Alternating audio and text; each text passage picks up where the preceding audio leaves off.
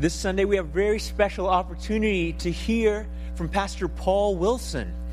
And Paul is our superintendent of the Pacific Southwest Conference, which means that we, as the Covenant Church, are a part of a collection of churches all over the U.S. And Paul, let me invite Paul to come on up here. Paul is the superintendent, which is just a fancy word for the team leader of all of the churches in California, in Nevada, and Hawaii, and Arizona. Is that right? Arizona as well. Yes, but let me say a little bit about this guy. So hey, let me just say something about Scott was saying this title, superintendent. Can't we do any better than that? That's what I say. It doesn't exactly emote, warm feelings, right? It made me feel like I'm going to the principal's office. Yeah. So I did a lot of, a big portion of my ministry was in Alaska, and the Eskimo people gave me a new name. It was Sedonk, which means white whale. And then they would say, "Oh, Paul, it's a name of great honor. Your name of great honor." And then they would laugh, just like you're laughing now. And so... this man really needs no introduction. Why am I here? What am I doing? Anyway, would you welcome Paul Wilson to preach for us? Well, it is an honor to be with you, and I've had the I'm going to say joy of getting to know Scott. I just love who God has created you to be. I love your humility. I love your love for God. I love your love for people and your church, and just kind of being alongside of you, the way you walk in wonder a bit. So let's give a hand for lead pastor over here. You've been talking about the church, and today we're going to go to a passage that if you've been a Christian for a while, studied the Bible, you likely know this passage. We're going to say it out loud. Stand, please. This is Matthew 28, verses 19 through 20. Go therefore and make disciples of all nations. We better stop. Now, who was saying this? Jesus. Yeah. A lot of times when you're asked a question by the pastor, the right answer is Jesus, like 50% of the time. So you just spit it out. There's a pretty good chance you're right. This is Jesus. And so I'm operating under an assumption that Jesus, even though I'm in Silicon Valley here, by the way, I'm not that impressed with Silicon Valley. You want to know why? Because I was raised here. I was born and raised in Los Altos. I'm a graduate of Homestead High School. So you could say I'm back in the hood. But as smart as people are, and as much as it's true that this area has been a center in innovation, and even before the latest communication age, this area has been a center of innovation, Jesus is smarter than us. And when Jesus says something, we need to listen with more than our ears, and listen with even more than our mind and more than our heart, but listen with the totality of who we are. Because Jesus is going to right here say what we're to do, what we're to be about. And I don't know you individually, but I know that you want your life to be a life of purpose. And so Jesus is going to speak into this. And in that, these are the way Matthew records it, kind of last instructions. I think we need to really hear this. And so, and from the get-go, I want to say that if you find what he says is outside of your personal style, this is for you. This really is for you, what he's going to say. So now let's speak in the words of Jesus. We say them out loud together. Let's start at the beginning. Go therefore and make disciples of all nations, baptizing them in the name of the Father and of the Son and of the Holy Spirit, teaching them to observe all that I have commanded you. And behold, I am with you always to the end of the age. Amen. Please have a seat.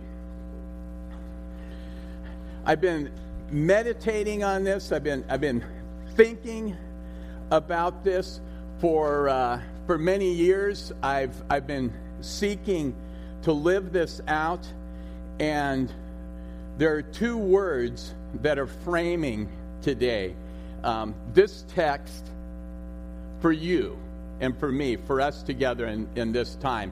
And I'm going to teach it a little different than I have before, but I am feeling these two words, and it's true identity.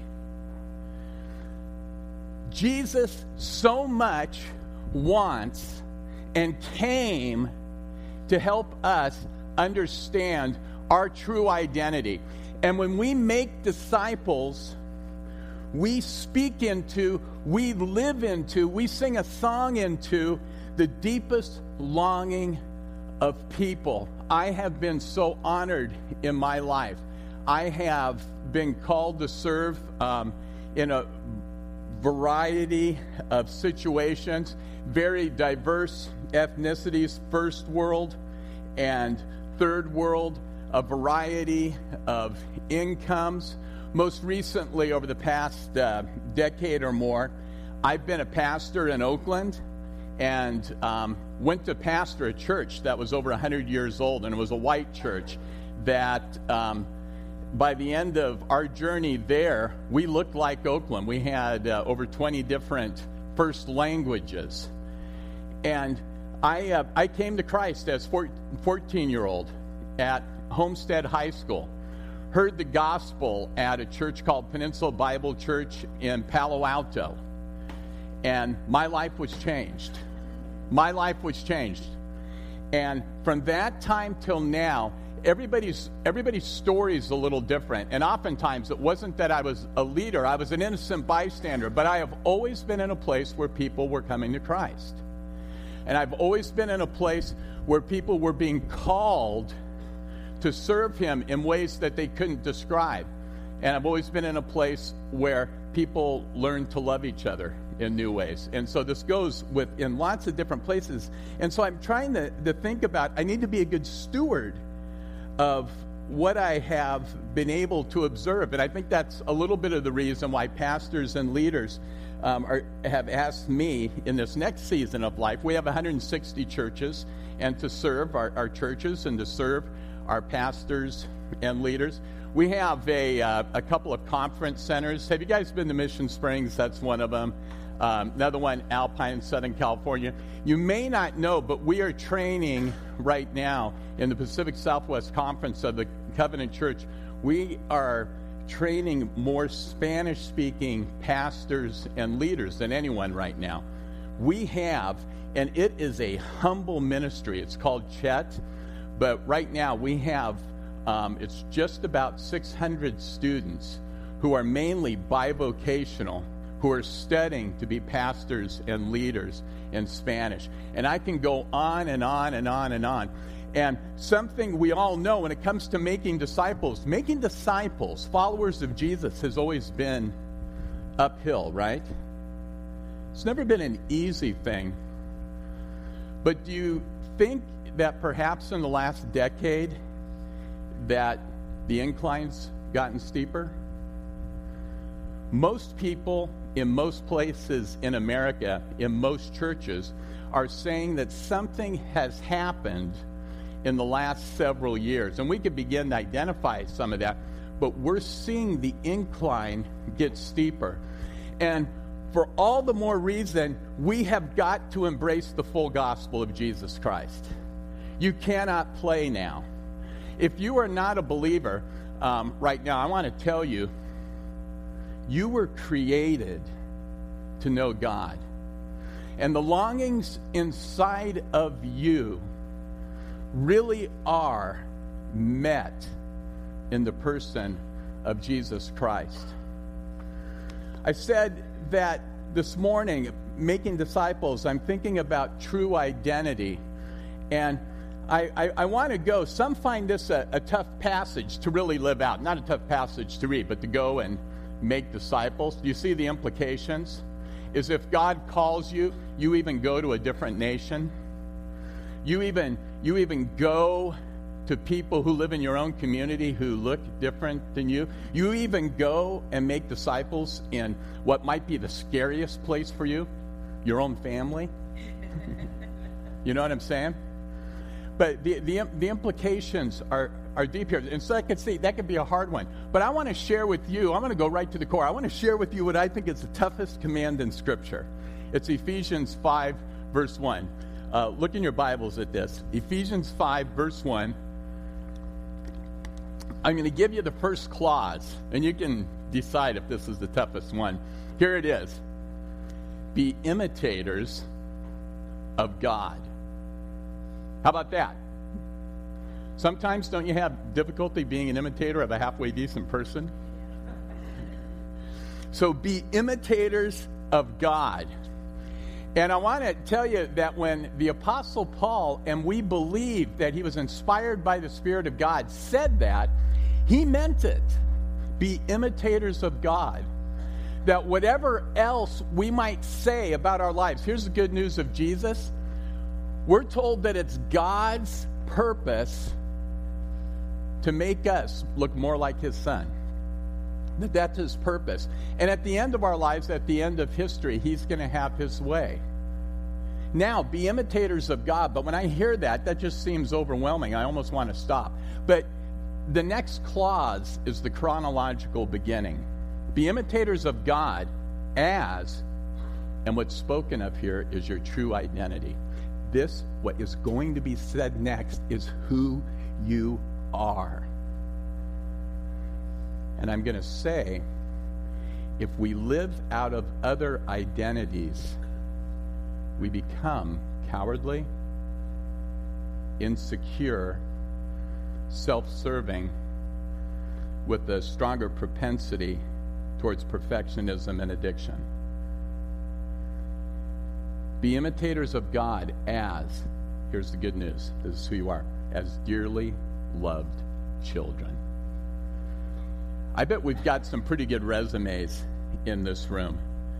And, if I was to ask you what's your identity, you might talk in terms of vocation. You might talk in terms of, which is a good thing, you might talk in terms of role as husband or wife or parent or child. And all of those are important. But your true identity, who you are, is the best thing that you could ever dream of, the best name you could ever be called by. And that is, you are, true identity, child of God.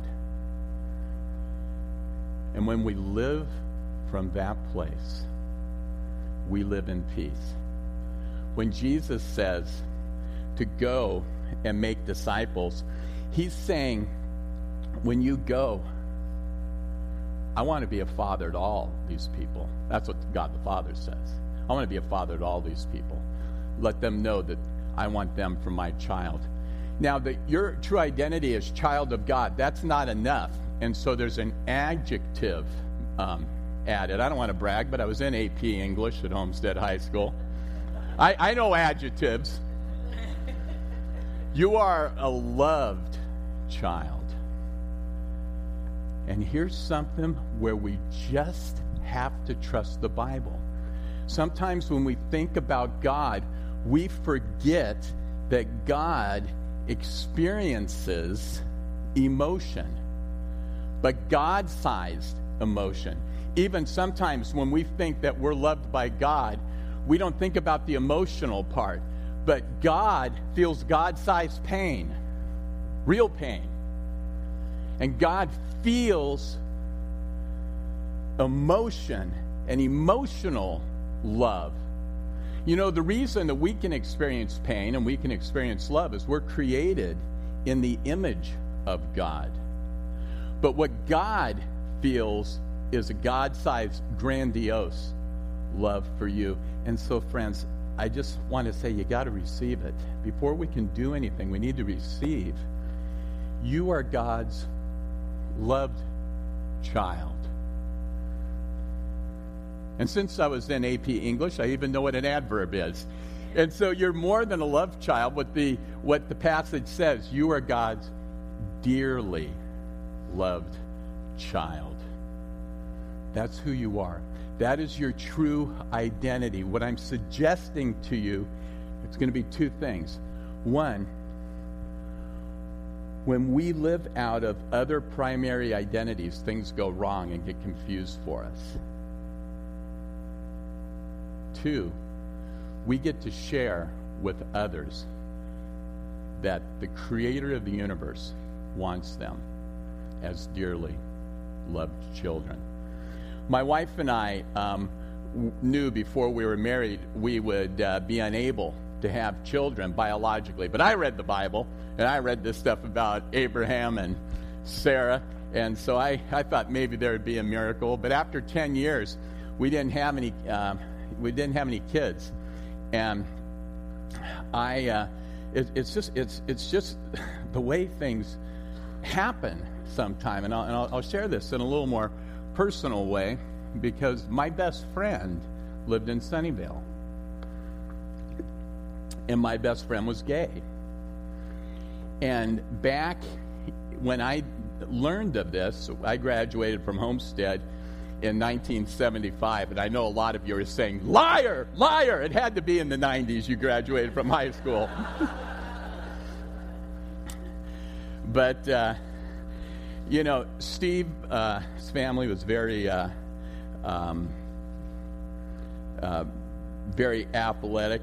Steve had all kinds of opportunities to play football. I would have done anything to get to play college football. We went to UCLA together. I had no idea that he was gay, and we didn't understand those things back then. Certainly, if we did, we didn't talk about it.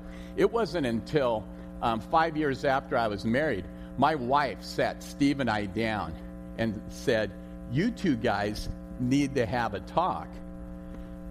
Hang on. There we go.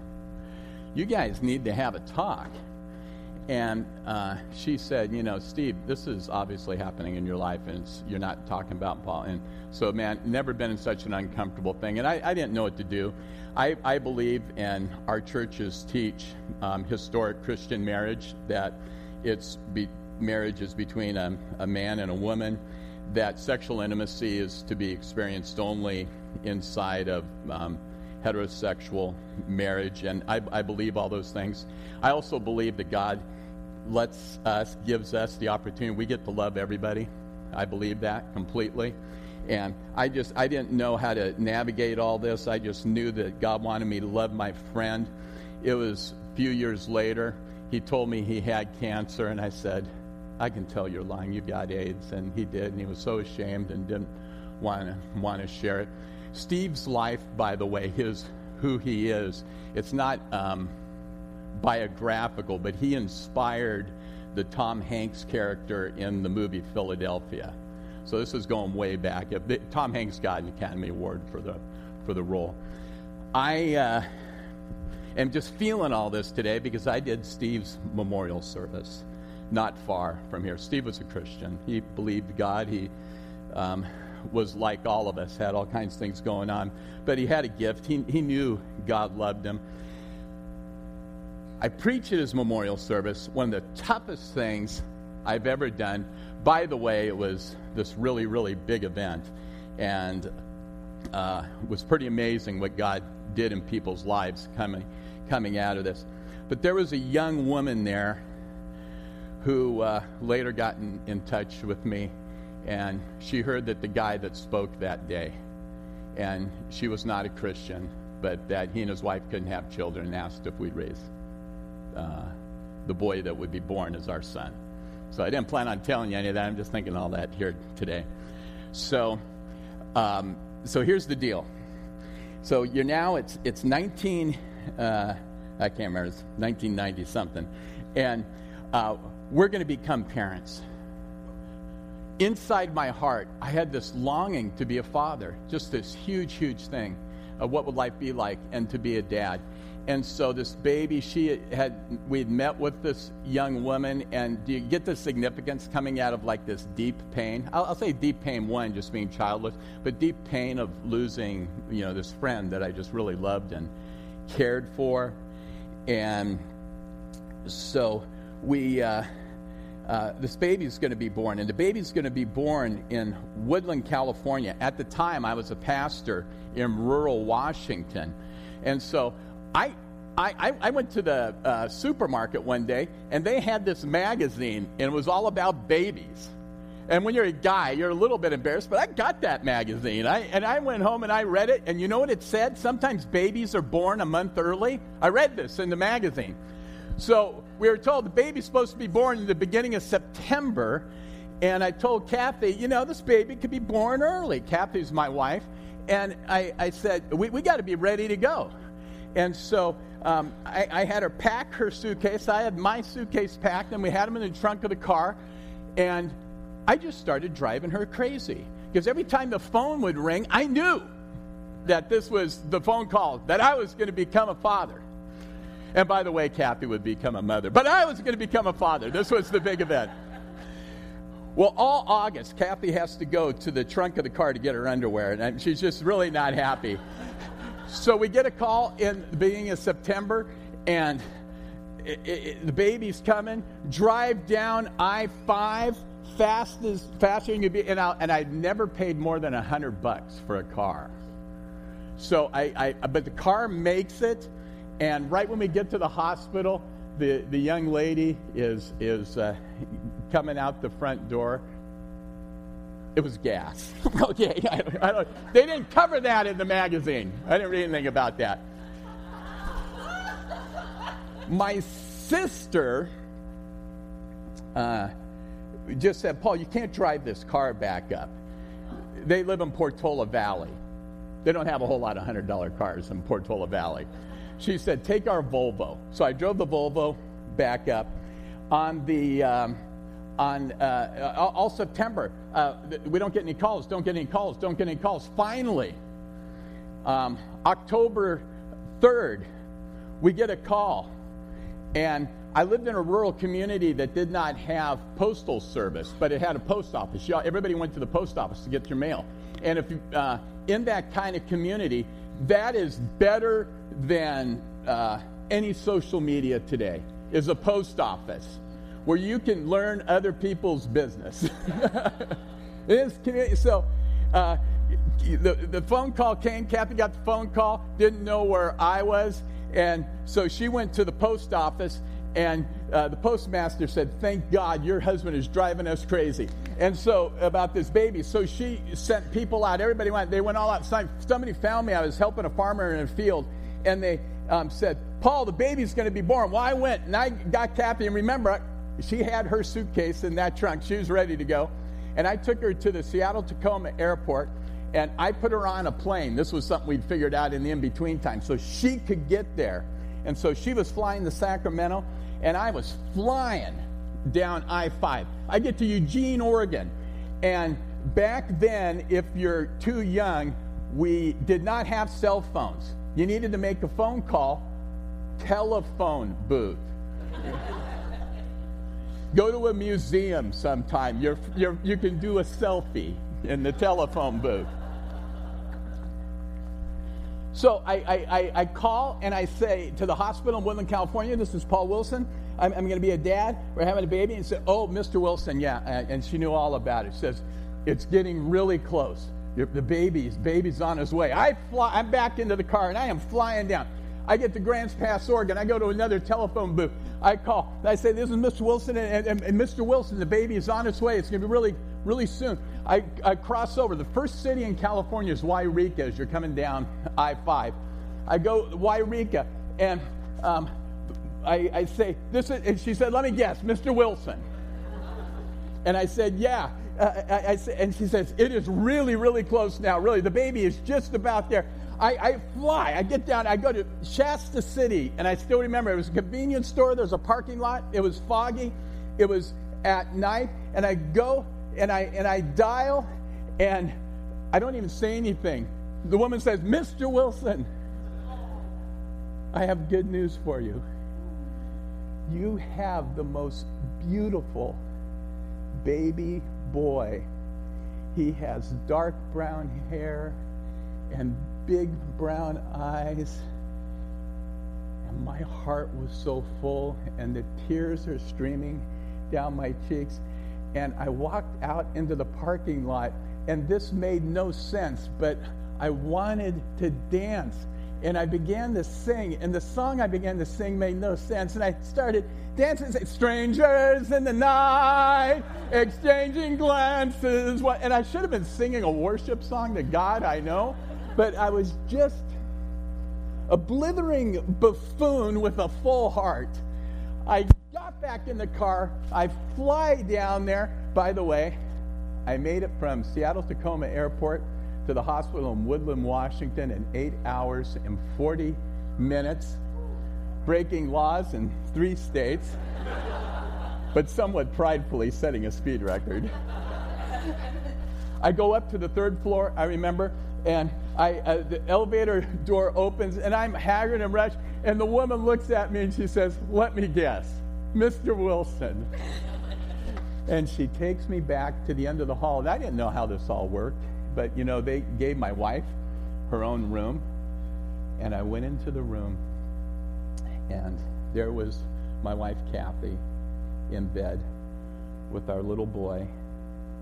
And I went over to the side of the bed, and she held him out, and she said, "This is our son, Stephen John Wilson." And I reached out my hands, and I held him like you're not supposed to hold a baby, I learned later, close to my heart. And my heart was so full. And you've had those moments where just time stands still. And I was so grateful to God and all this longing inside of me. And I asked God in that moment, I stopped, "What do you want me to know?" And what I heard God say is that the way in which I longed to be a father and all the things that it did in my heart was just a faint reflection, a faint echo of how he feels being the father of all of us. You are his dearly loved child, and that he wants to be the father of people who don't know him. You get that? So making disciples can sound a little technical. It's about people discovering their true identity and living out this wonder of getting to be children of God. I had the honor of, anybody here ever wanted to vacation in Siberia in winter, by the way? I'm not sure why. I mean, I was kind of born kind of wimpy, swimming pool in Los Altos. But God has called me to do ministry in some pretty tough locations. Siberia, the Arctic being a tough location. Well, in the early 1990s, I met a remarkable man, and it would take a while to explain it, but I was able to serve him. And he was Siberian Eskimo, 75 years old. People said he was too old to be used by God, but he went through when things opened up in the former Soviet Union to the gospel and began to evangelize, and a powerful movement of Jesus Christ took place. And as the new believers were gathered, I had the honor of training the first leaders. And we met in Nome, Alaska one winter, and it was just remarkable. It was a group of maybe 30 of the new leaders of the Siberian Yupik Eskimos. The one who had known Jesus the longest at that point would have probably been about 2 years. And I had the honor one day of teaching about the church. The day before, I had been teaching about miracles. and they had lots of evidence. And this happens a lot of times when the gospel is going out into a new area. You see the miracles. But I was teaching about the church, and I shared that when we have this new identity, I was using different language, but when we come and we become children of God, there are invisible cords that link us to God, and we can't speak about ourselves anymore without talking about God, that we are a new creation. But something else happens. These invisible cords link us to each other, and so that we become one in the body of Christ. Well, the people were really moved, and one of the leaders, her name was Ludmilla. Ludmilla began to cry, and others began to sob around her, and then Ludmilla began to speak very fast. And I was being translated from English into the Siberian Yupik dialect, and as I was learning some of their language, they were learning some English, but the people began to say church, and then miracle, which they'd learned that word the day before. Church, miracle, church, miracle. And then they began to talk faster and pointing to Ludmilla, and they wanted Ludmilla to say something, and church, miracle, because Ludmilla was developing the best English and can make a short sentence. And so Ludmilla finally stood up, and Ludmilla looked at me and she said, church, miracle. And then she began to speak fast and say, Paul, when we came to know Jesus and we were born again, we experienced that we were a new creation, and we felt like we were like this with God. And then we also felt something else. We felt like something happened with us, with each other, even enemies in the same village, that somehow we were together and there was something. And now you tell us that when we come to know God, that there's this link, there's these invisible cords. And there are also these invisible cords, not just between us and God, but between each of us who are new creations in Jesus. And she said, the church is miracle. And I've never looked at church the same way since. And what we have here is when you give in and become a child of the Father, all of that longing is realized in that identity, and you become linked to Him, but we also become linked to each other. Going and making disciples is bringing others into this phenomenal reality of the church being a miracle. Because the incline of making disciples is challenging now in our day, and because we do think about our cities, our country, how can we not? We may not realize something.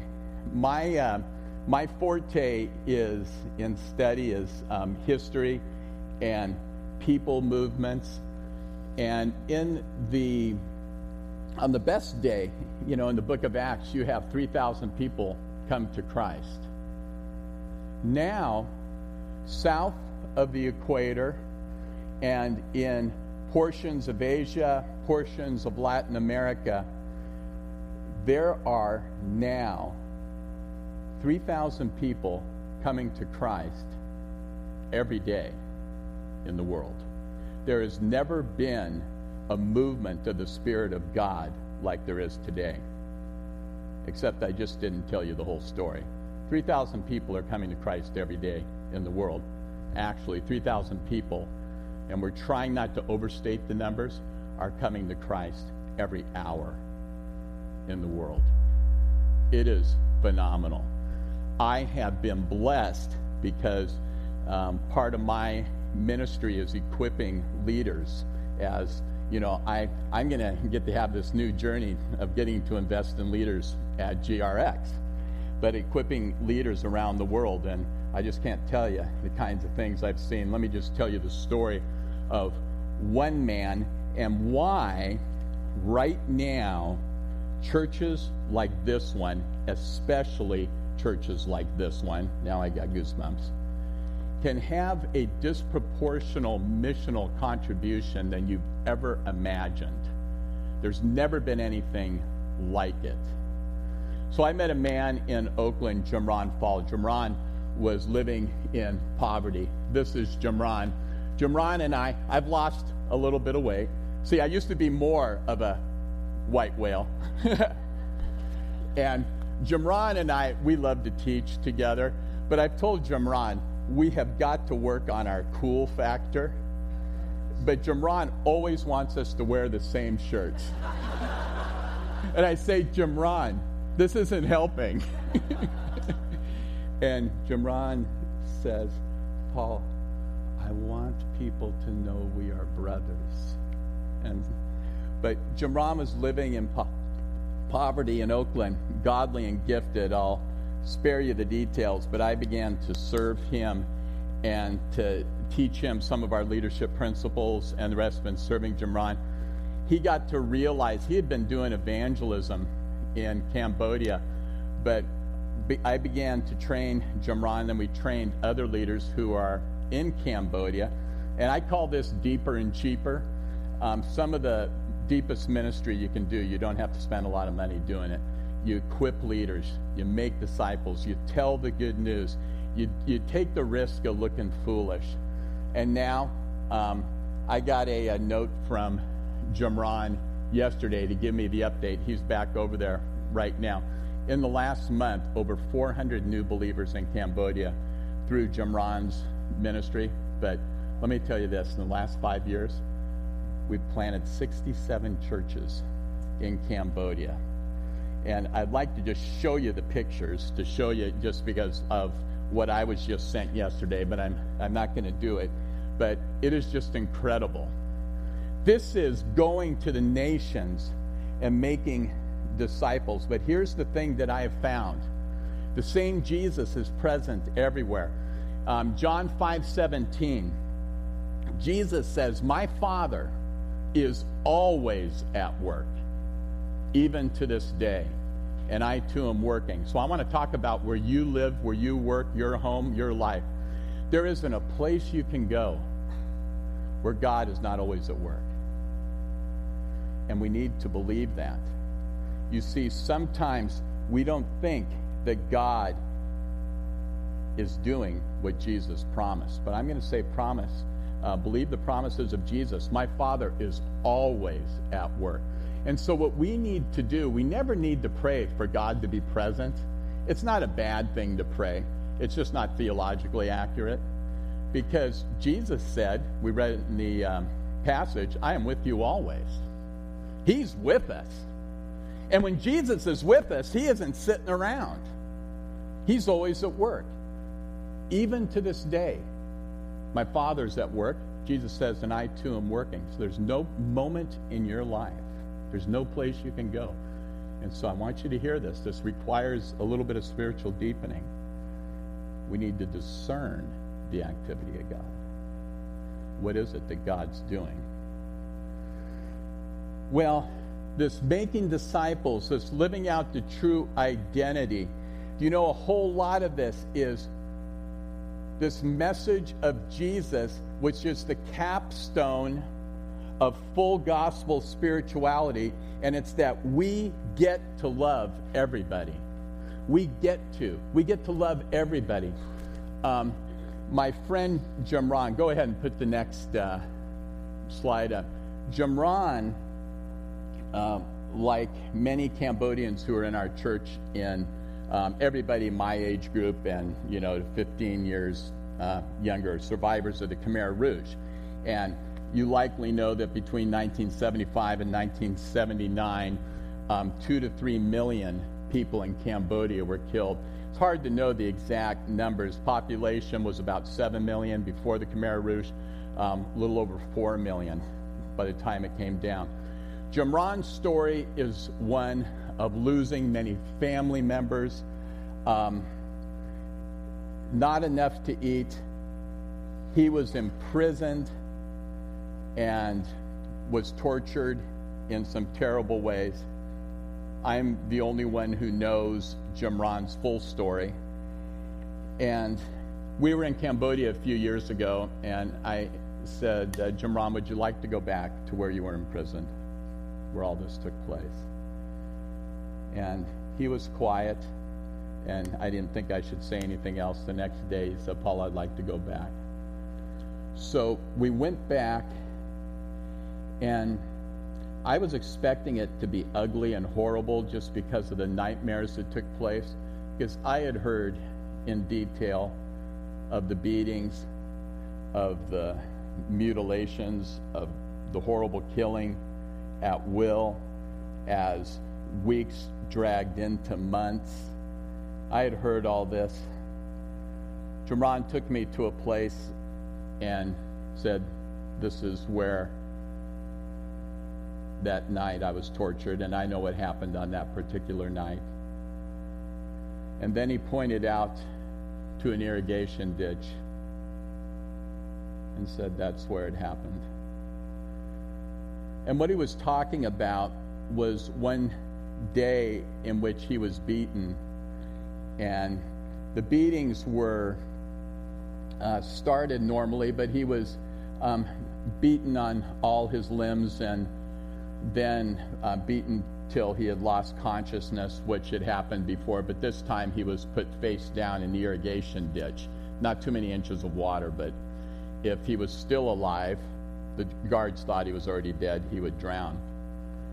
And his brothers were there, and the guards turned and see, they were beating and killing so many people. They weren't paying that much attention. And his brothers went and they pulled Jim Ron out of the ditch, and they carried him off to the side where the guards wouldn't see him. And they brought Jim Ron to consciousness, and they helped him stand on his feet. And Jim Ron was not a Christian, but he knew the name of Jesus. And he looked up to heaven, and he cried out, Jesus, save me. And he believed that God spoke to him. And he didn't know the specifics of the gospel, but he believed God spoke to him, and I believe God spoke to him. And this is what Jim Ron heard from God. You never have to hate again. Now, this is in the middle of all the horrible nightmare of the Khmer Rouge. And Jim Ron says that he was completely changed. He experienced the power of God. He couldn't explain it, but he no longer hated. And when I tell you that Jim Ron's gone back and we've equipped leaders, and part of the reason is there were some missionaries who had trained some leaders in Cambodia, but there was a certain group of leaders that they wouldn't let serve, and those were the females. We actually discovered a few catalytic female church planners who've been incredible. But thing that I want you to hear is most of the churches have been planted amongst the Khmer Rouge, the people, the culture that did such violence to Jim Ron personally and to his family and people love. And Jim Ron, just with joy, feels like I get to love everybody. Can you see his eyes there? That is a guy who's really been touched by Jesus, this making disciples, this child that God wants, dearly loved children. This is our great honor. We get to love everybody and tell these stories. Well, that day as we're standing out there, and Jim Ron and I prayed, and we took several hours there, and mostly we were just quiet. Jim Ron looked at me and said, Paul, I know where the commandant lives. Now, I know who the commandant is. I know what the commandant does in this season of the 70s. And if you put it into a movie, you would not watch it. There's never been anything in American cinema that I'm aware of that has depicted a character this evil, who carries out evil for weeks and months and years. And Jim Ron says, I know where he is. Let's take him to dinner and tell him about Jesus. So there we are with the commandant. And I got to tell you, you see the smile on my face? I can fake it. I'm just not 100% sure, because I also, and I still do, I believe in justice. You look at Jimron, that's what it looks like to be fully converted by Jesus Christ. And no wonder God uses him so amazingly. The commandant, by the way, enjoyed his dinner. I think he looks a little worried. I think he's wondering what the big white guy's doing there. He didn't become a Christian. Jimron has taken him out to dinner since. But I want to tell you, we tend to think superficially about the movement of Jesus Christ and what it means to really live with God and what it means to really be part of a body. Do you get it? It's more than the Covenant Church. It's more than the Pacific Southwest Conference of the Covenant Church. It's more than GRX. We're talking about the eternal purposes of the living God. You are his dearly loved children. He wants to make dearly loved children all around this world. Let's give in to him fully. Would you think creatively? I mentioned, and then I'll close, but just so you wonder when I say that you can make a disproportional contribution, it's through relational highways. Ministry's always been done mostly through relational highways, and that's how you grow a spiritual community in Santa Clara Valley, through relational highways. But because our relational highways now go around the world, and some of you work internationally, the opportunity is staggering. And so some of us have been living this for a while, and it is just staggering. So have big faith. And when Jesus says, go and make disciples, he's talking to you. Father in heaven, thank you for this honor of being with these people here today. And we just ask that you would just cause a yieldedness to be in our spirits, and one of wonder and hope at your goodness.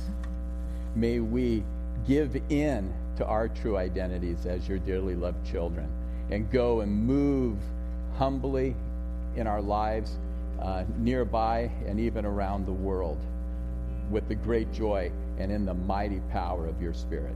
In the name of Jesus we pray. Amen.